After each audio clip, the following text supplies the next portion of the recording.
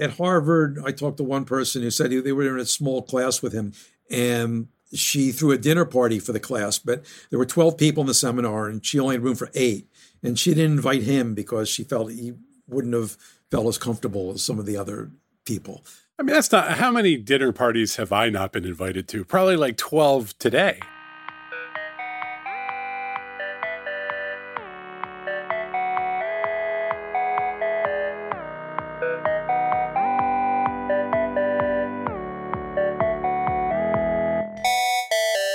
Hey, Richard. Hi, Paul. How are you today? I'm all right. Let's not talk about the pandemic anymore, just for one episode. Let's take a break. That sounds great. All right, let's do that. So let me tell you something. I am and used to be a technology journalist, right? You remember this? You were and you still are. That's right. Yes. So there are lots of technology-focused journalists in the world. And then there's like this one guy who has been at it at a higher level than anybody else for longer. And every couple years, you get another book that you kind of wish he had written. Wow, that's the ultimate compliment, right? From writer to writer. Yeah, no. I mean, if there's one person to be jealous of in the weird industry of writing about technology, it's Stephen Levy. And I've probably, I don't know, as many Stephen Levy books as there are, I've probably missed one, but I've read a lot of them. I use anecdotes from them. And it just coincidentally, I'm not actually just talking about this just to talk about it. Stephen Levy is on our podcast. Stephen, welcome. Thank you for coming on. Thank you. I'm blushing from that very nice introduction. Listen, I remember being in college, and it probably would be about 5 or 6 years after you'd written Hackers. I don't know if that was your first book or not, but it was like, it sort of set this whole world that we live in up, like MIT and open source and nerds hacking away in the middle of the night, and helped us understand what that world was like. The other one that sticks out, people should go and look through the Stephen Levy bibliography, but The Perfect Thing, which was about the iPod. It was pre-iPad, right? Or pre-iPhone, right? Yeah, it was, right? A couple of years before the iPhone. So it's just this moment where this amazing new sector shows up, and you get to sort of see the true intensity of Steve Jobs in this world. Anyway, I'm telling you about your stuff because I'm excited to have you on. I'm really glad you mentioned that book, because I did something really I didn't do for no other book. I really wanted to have fun with it, and I love the shuffle part of the iPod. So I literally wrote the book like 10 essays, long essays, and you could shuffle them. And we came out, I got the publisher to do this in 4 different versions, determined by my son and my niece picking out ping pong balls with the chapters Wait, numbered. so the chapters were arranged differently? Yeah, there are 4 different versions of the hardback version. That's great. I missed that entirely. Stephen, where are you now? You're a writer for a magazine that I know well, but give us a little of that. Right. Well, I work for Wired magazine, or Wired the brand, online and magazine and video and whatever else it wants to be. And I've been affiliated with Wired since it started. But for a lot of that time, I was working for Newsweek. When Newsweek was really Newsweek, I was the main technology writer. Then I went to Wired and took a couple of years off a few years ago to start a publication called Back Channel on Medium. And then Condé Nast bought the publication, and I went back to Condé Nast. The publication got merged back into Wired. So I wound up where I started. And I'm writing books all the time. So yeah, I mean, as publishing goes, that's a pretty great outcome. It's a good. The nice thing is Wired took the Back Channel name, because we were all about great long form stuff. And now the long form franchise on the web, Wired, is called Back Channel. Mm-hmm. So anytime they say, I'm doing a story for Back Channel, I feel, that's great. And my partner, my co-founder of Back Channel, Sandra Upson, also went to Wired with me, and she's there, and she just wrote actually a terrific story, which I'm sure you read, about the Cloudflare guy, the coder, who literally lost his mind. I just read it. It's great. It's devastating and really good. People listening should go read that piece.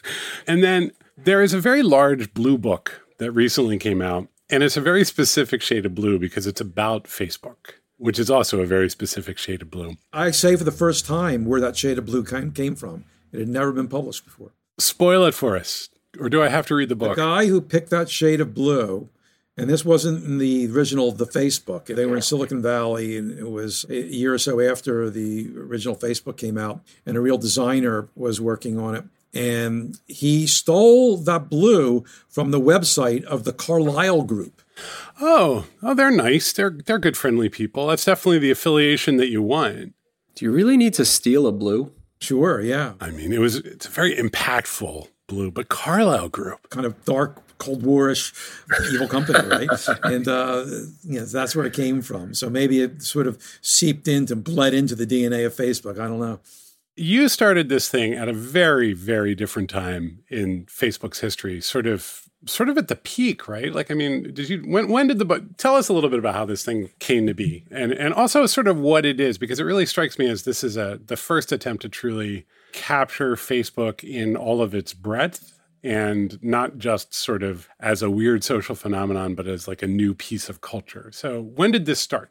So I got the impetus and the hunger to write this book in late August of 2015, when Zuckerberg posted that 1 billion people had been on Facebook the day before, within 24 hours. This huge chunk of humanity was on his network in one day. Because I know they've been past the 1 billion members point, but anyone could be a member and not show up. Oh, but live active users, not just names in a database. In 24 hours, 1 billion people had been active on Facebook. And I thought, this has never happened before. And I have to write a book about this. Who were these people? And I had met him some time ago, earlier, almost 10 years before that, and been following Facebook and writing about it and interviewing him. But I thought, this is a big story. And it's a story that's made for me. This is the kind of book that I could write. And I also felt that it would be really useful if I got their cooperation to write it. And when I say their cooperation, I mean, give me access to them and let me interview them and all the people there. And the way I do that is they say yes, and I don't do anything in return except be fair, right? So they don't get to read it in advance or say what's in it. And it took me almost a year to get them to that point where they agreed to that. And literally a year, almost to the day after that idea, I went with Mark Zuckerberg to Nigeria to start my research. And that's where the book opens up. How did you convince them ultimately? What made them go from to, yeah, all right, let's let Stephen Levy write this giant book that looks deep inside of our organization? They were very to begin with. First they said no. Then they said, well, if anyone would do it, it'd be you, but we're not doing it. Then they said, well, maybe you should write up something for Mark and Cheryl to look at. And I had done a book about Google before that under similar circumstances. It really did explain Google and was useful to Google for that purpose. And some of the people who were making this decision, one in particular, had been at Google. And even though Google said, this book, this book is really useful, but we're never going to cooperate with anyone like this again. He knows too much. And I said to them, listen, what you're doing is historic. Even if it's not me writing this book, you have to let an outsider come in and write a book and tell this story. And they thought what they were doing was historic too. So I think that appealed to them, the idea that, hey, this is history and it is important and we should do this. And we know him and he's fair, so let's roll the dice. Now, they had no idea what was coming down the pike a few months after I started the book, because my beginning when I went to Africa with Zuckerberg, that was peak Facebook. Oh, yeah, you got your 1 billion plus. He's in Africa. He's the young hero. When was that? When did you go to Nigeria with him? Late August, early September of 2016. Oh, September. So we're before the general election. And Facebook, they had a lot of people complaining about them, but nothing had stuck. They were Teflon before all that. They'd had their privacy sort of dramas, right? That would come in and then they'd come out. But it all just kind of like scraped off. Yeah. Well, and it could always get fixed with like a nice, we take your privacy very seriously at Facebook message directly from Zuckerberg. Like they had a good script for whatever crisis, and we're listening, and we're committed to freedom and speech, and it would kind of just wash out every time. And then Then the election. And that is, in the book, and this is really the beginning of the book, is it just like that was it. Yeah, they went from the poster child for, what Silicon Valley could be, and Zuckerberg from the role model for every young founder to the dark evil power that exemplified why we shouldn't like tech companies anymore. Now, look, you're talking to them during this time. I'm assuming you've started the book. Stephen, sure, we'll get back to you. Or, we're setting up another interview with Mark and Cheryl and so on. And then things start to go bad. How long was the gap between things getting sort of really bad in public perception and them understanding how bad it was? Because that always fascinates me when orgs that are so big that they can live in their own bubble and almost need to live in their own bubble to do their work. And then the world is kind of encroaching. Do they know that day, or is it just like take a while for people to figure it out? Well, reality wasn't evenly distributed within Facebook. Oh, that's great. That's the title of the podcast. Some people got it right away, right after the election. Other people felt, hey, this will blow over. And to be honest, you really couldn't have predicted it would be so total, that it would be one thing after another. One big difference is that, that it was Donald Trump that they elected. If Hillary Clinton had been elected, I think the trajectory would have been much, much different for Facebook. Or Mitt Romney, right? Like a new platform emerges and a very new kind of political outcome is the result. So, the things that people wound up unhappy with and the things that were actual misdeeds on Facebook's part, they were there no matter who's elected. But this put it in real sharp relief. And, people were ready to look negatively on Facebook and dig these things up. It really got traction after that. So some people got it right away. Other people, Facebook, because they had this history of having a crisis and skating past it, thought this would be another thing like that. Let me go in my toolbox and we'll hammer this out. Yeah, it just wouldn't go away. Move fast and break things, right? So, you could always apologize later. That was the unspoken coda to move fast and break things and say, we're sorry, we'll fix it, and go on. So let me ask you a weird question, which is just like, at one point, Zuckerberg was doing a 50-state tour. That was a very surreal moment because it's like, is this person running for president? But they're already kind of the governor of a giant new kind of global state and sort of all this other stuff going on. And that's when I started to think, wow, they see the world foundationally differently. And I think when you're in a big org, like when you talk to people from Google or you talk to people from Apple, obviously they see the world through Apple's eyes. I see the world through Postlight's eyes. So do our employees. So does Rich. And so you always have to work for that filter. But like, how does Facebook, which actually is able to sense and understand the world in ways that very few organizations can, what is the difference between a Facebook person looking out and reading the news and looking at the sunshine versus you and me getting up in the morning, reading the Times and kind of sitting in our rooms and doing our work? Well, I think the way to answer that, I think, is to say, what does Zuckerberg think? What does Mark Zuckerberg view the world? So you're really asking, why did he do that? And I don't think he was doing it ever to run for president. That really was not his motivation. He doesn't want to run for president. And why would he take that demotion? It's true. A lot of supervision and much lower pay. Like, why do it? If Facebook was a country, it would be by far the biggest country in the world, right? There's almost 3 billion people there. There's no country like that. And he told me, I think, at one point that the Africa thing was somewhat of an inspiration for that trip because he liked what we were doing there, going and talking to people and learning about what things were like. I think it was, his de Tocqueville moment to go out and see people and connect with them and learn more about what Facebook can bring to the world.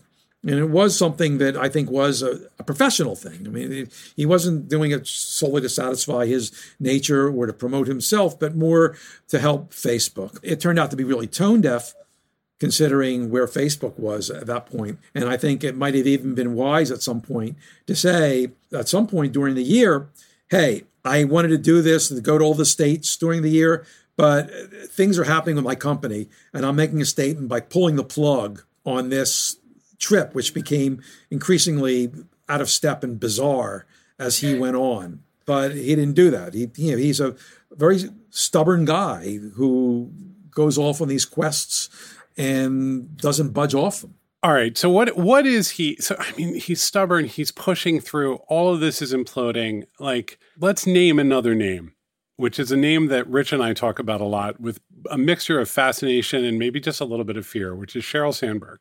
I feel that her story actually is terrific. When you say terrific, how come? I mean, she to me is the poster child of the meritocracy and what's right with it and what's wrong with it. She grew up a well-to-do, not a rich family, an upper middle class, I think, probably family, a lot of doctors in the family. And she is a believer that if you work hard, you could do anything. From your privileged position of someone who's grown up going to the good schools and then gotten into the best schools. So she clicks off all the check marks. She's mentored by Larry Summers, who later becomes the head of Harvard. She goes with him to the Treasury Department. She works at the World Bank. She does good things and fights leprosy, and then is in the Treasury Department, and then goes to Silicon Valley, right, the land of opportunity, and succeeds there. Then goes to Facebook. She makes a bet on this company and that guy, the strange guy who runs it. The whole thing, this beautiful ship, this cruise ship that she's built for herself, hits the iceberg. And, it's the iceberg a lot of ways. Her life takes a bad turn. In one case, a tragic turn because she finds a perfect mate for her, a fantastic guy, and he suddenly dies. And then a year after that, the company runs into horrible trouble. And now she's pedaling rapidly, a person who believes all her life that if you work hard enough, you're going to get the A+, and you're going to do that. And that's not working for her. And I got to see how that unfolds. As I'm reading the book, I was looking for the bad guys. I was thinking, okay, we're going to finally go into that sort of windowless room where they plot. A lot of people are disappointed that I didn't give them that. And Paul gave me this wonderful introduction. And I think the reason why he likes my work so much is because these are all stories. I'm a literature major. I'm telling stories, and these are amazing true life novels. And they're not like cut and dry. They're not cartoons. It's a novel. It's a true life novel of the most important subject of our time, how the technology changes our world. And in this story, you're not going to get, like mustache twirling. You're going to get stories about people who start off thinking they're doing the right thing and then get tempted to take wrong turns. And this is how things go wrong. Yeah. But I think when you still when you zoom back out, you don't get that pass. I do think they lose all perspective, right? I think they created a thing that was just utterly unwieldy and they had to try to get their arms around it. But there are still a lot of stories within your stories of decisions that feel like, what were you thinking? Well, that's it. I mean, so what happened was after the fall came, after the election, when things turned wrong, in a way, it limited what I could do. I could only write one book after that. And the book was What Happened? Chekhov says if you plant a gun in the first act of a play, it's got to go off. So I was writing this book and all the guns are going off. I had to go back and find out where they were planted. Did you find that your interactions with them, that they were a little more guarded? Like, did your dynamic with them change after the election? Well, I was talking to a lot of people there. And what happens is when you do a project like this, and I learned this in the Google book, and you talk to hundreds of people in a company, people who work there, people who used to work there, people who dealt with them, sometimes competitively, sometimes collaboratively, you understand the language they speak. It's like anthropology, going into some tribe, right? And once you learn to speak the language, then things start to happen. Then you really learn what's going on. And then even if they are cautious around you, that caution strips because you're speaking their language. Mm-hmm. So even if they think they're not telling you anything, they're telling you plenty. Then, of course, there are some of them who are unhappy, and then we'll tell you in other venues what really is going on. But you could do quite a lot on the record with a PR person in there when you speak that language, because they're telling you a lot.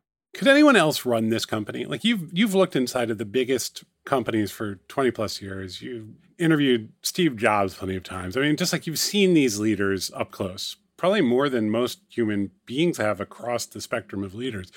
Could anyone take over and fix Facebook, or is it Facebook that's broken? Well, Facebook got there by all those decisions, that basically it didn't have to come out that way, right? They're having such a tough time fixing it because they made it in a way where it's ripe for abuse. And they made that because that same way it's ripe for abuse made it in a position to grow very quickly and become addictive. And it didn't have to be that way. So it's not impossible to change it, but it's painful. It's so hard to make decisions that are going to cost you tens or hundreds of billions of dollars in the future, right? Like that's hard to do. I'd have trouble doing that. Well, but if you're following the same course that ultimately is going to cost you billions of dollars in fines, or ultimately some decision which is going to be devastating to what you do, then you have to make the change. Then you have to bite the bullet and make the change. I think what's interesting here, though, is as I'm reading the book, I'm not seeing money being the driver. I'm seeing success being the driver. I mean, you use that board game analogy a few times in the book, and how Mark just thinks in the context of these role-playing games, and so I don't think that was it. Humans, I think, if you give them enough power, cause damage even if they don't mean to. There's no oath, right? And I think with here, I think you reach a point, where you really have no control. You've lost control of the thing, but they still feel like deep in their hearts, they are good people doing something good for the world. What happened is that your mission, connecting the world, which sounds warm and fuzzy and wonderful, gets messed up with the sub-goals. If you're going to connect the world, you got to grow. So growth is important. But then growth becomes like a mission in itself. And growth isn't a warm and fuzzy mission. It's a brutal one. Making money. The reason why we have to make money is so we can grow. The idea isn't to pile up the most money. The idea is to fuel growth, to keep that growth going. So these sub-goals become just as important and ends in themselves. And that's where stuff goes off the rails. Let me ask you this. I mean, the election was in 2016, right? So you show up earlier, you get in there, but the Arab Spring, which in the beginning was very inspiring for a moment, for like 10 minutes, because it was just people out in the streets. Every single one devolved into a shit show. Right? Is anyone at Facebook saying, humans are inherently good, decent people, and if you give them this kind of power, good things are going to happen? And every single one, I happen to be Lebanese, so I saw it catch fire in Lebanon for a minute, and then it went horrible. You watch Egypt go horrible. Syria went horrible. And so was anybody having that conversation in Facebook saying, you know what, maybe this isn't the right thing to hand people? Now they talk about it and they say, yeah, we loved Arab Spring, and they get that there's another side to that. But for a number of years, they didn't want to hear it. How come? Because they wanted to grow. Well, I think there's a kind of just a product-driven thinking where it's like, well, we built a great thing for unlimited human interaction. And yeah, I mean, we some things are going to break and it's going to be tough, but obviously it's better to have more communication than less. And these things, it had never hit this point before. Nothing grew like this thing. And the thing is that it is unprecedented. That's why I wanted to write the book in the first place. No one's connected everyone in the world. But, I think the consensus believes you have a responsibility when you unleash these big things to look around the corner. Facebook itself says this now. It says from now on, we're actually going to be more proactive. We're going to think about what consequences happen when we do something. Wow, thanks now, right? And they say, and Zuckerberg particularly says, hey, we started in a dorm room. How can we know from a dorm room? And I looked into the past. And I actually wound up spending more time in the early days of Facebook than I thought I would when I started this book, because I thought, the social network, people have heard this. No. You had to go back and find out where the guns were planted. So I retold that story knowing what happened there. So you look at it and you look at that excuse that we were in the dorm room. Hey, within a few months after starting Facebook, they'd moved to Silicon Valley.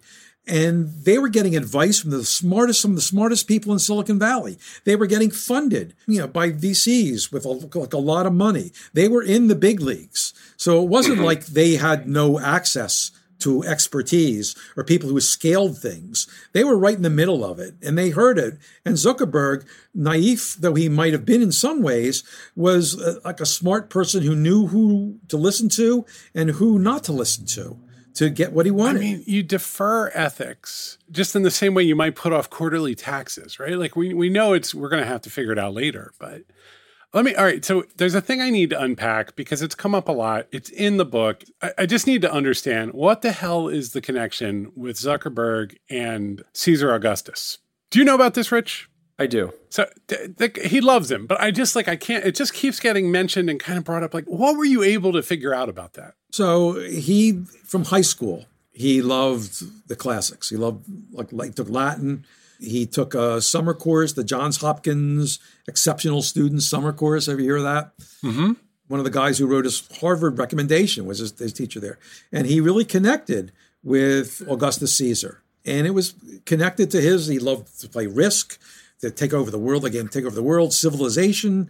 These were his favorite games. And he had this connection with him. When he went to Italy once with his wife, I think it was on their honeymoon, she complained there were 3 people on the honeymoon, you, me, and Augustus Caesar. He kept looking at all the, places that Caesar had. And right. Come on, babe, we're just going to stop by the Pantheon again. I mean, you look at his haircut, there's a connection there. Is there a bit of he couldn't conquer the schoolyard, so he wanted to conquer the world? Well, he wasn't sort of an unpopular kid. He was a quiet kid, but he fenced and he did have his friends. But when he did speak up, people listened to him. So, no, I mean, I think that's what's wild is you have a very capable, very bright person who gains an unbelievable amount of power and then really likes that power and, decides to kind of create a governance model and build a nation state out of the internet.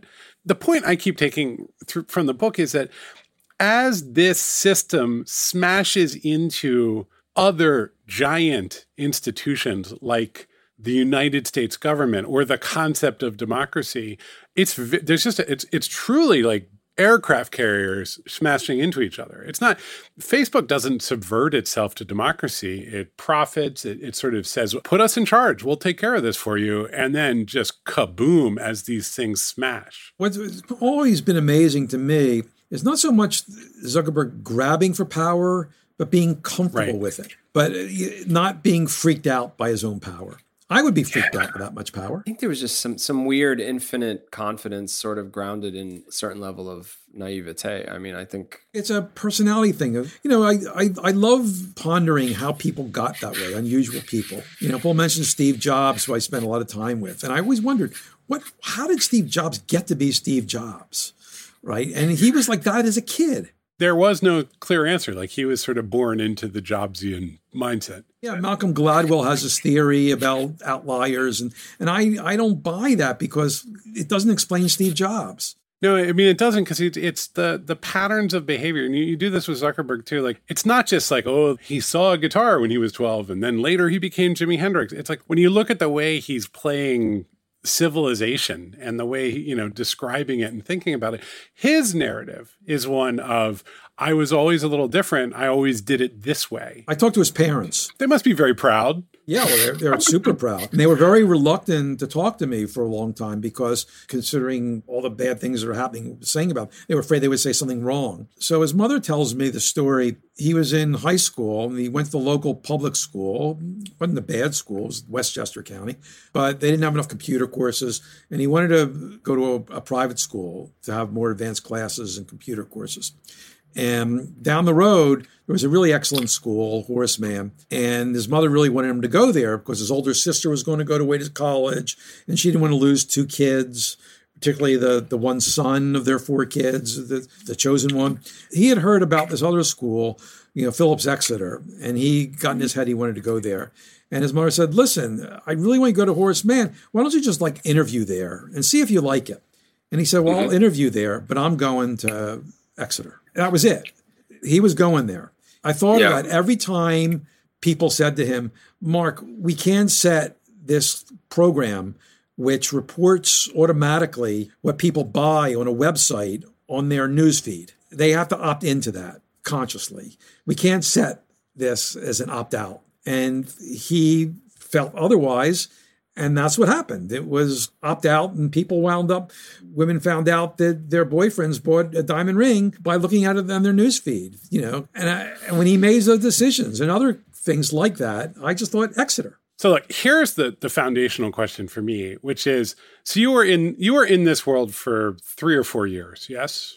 A little over 3 years, yeah. Okay, so this is a vast and infinite subject. Like, not just Zuckerberg, but Facebook is you might as well be writing about the United States, right? Like, the Wikipedia page is 100 pages long. So how the hell do you stand up one day and go, okay, I'm done with this book? Well, what you do is, and I have to say, if one thing I'm going to be modest, this is sort of what I do in these books. There's been a few like this, is to tell these complicated stories as narratives. Mm-hmm. And you have to go into it with the confidence that there's going to be a way to end the narrative you choose to tell, right? So there's a lot that's going to happen with Facebook that we don't know what's going to happen. But the story to me is this arc of, it starts off, there's these ideals, it grows because of this, and the story of these people there, and it's his story largely. And I found what I thought was the end of it, right? The way, because I make a big thing, we didn't talk about his notebook, this notebook that he has when he outlines his vision for Facebook. And I reunite him with the notebook at the very end. So basically it ends with him, I'm giving away something here, I guess, but with him looking back at how he's changed and how Facebook has changed. So to me, that tied the bow on this narrative, and you get one complete story of Facebook. And through it all, you've been through a lot. And I tie in, we didn't talk about Instagram and WhatsApp and all the things, and how all this stuff ties in to this narrative. And you know about this company intimately and have heard that story. Mm-hmm. That's what I wanted to do, and I hope I did it. I mean, you did. This is the thing you do. Are you glad to be done with that one in particular? Of course. I'm glad that I was able to package that up. I still write about it sometimes, Facebook, but, to me, that's it. I'm not going to be writing in 5 years the Facebook part 2. The revenge. Do they ever get in touch? They ever say, hey, Stephen, interesting book? Yeah. Mark Zuckerberg did, contact me. He told me that he just doesn't agree with all of it. He thinks I might have gotten some things wrong in his view, but he saw what I put into it, which was like a lot of work and an effort to tell the story. And he respected that. I imagine when you receive that email and you see the subject line, you take a little bit of a deep breath before you open it. Well, first of all, it's Facebook Messenger. Of course it is. Of course it is. All right. So 2 questions. First of all, this book is out for like about a month or 2 now, right? And where do people go to? First of all, give us the full title and the publisher. It's published by, the imprint is Blue Rider Press. It's part of Dutton, which is part of Penguin. You can get it wherever you get books. Probably the best way to do it is like a lot of independent bookstores now allow you, if you go to a place called IndieBound, you can order through a local bookstore. Or if you are a fan of, the big Amazon, Barnes & Noble, you can get that, or you can get it instantly, of course, as an ebook from many of those places, Kindle or Google or Apple, the audiobook, if you like listening to it. Oh, did you read the audiobook? No, I didn't. No. Okay. I narrated one audiobook of my work, and that was the book about the Macintosh. And I did that like years after I wrote it, and also it was short. So that was okay. Sensible. If anybody wants to get in touch, what's the right way to reach you? You could go through my website, StephenLevy.com. There's a way to send mail. I'm Stephen@Wired.com if you want to write me with something Wired-ish.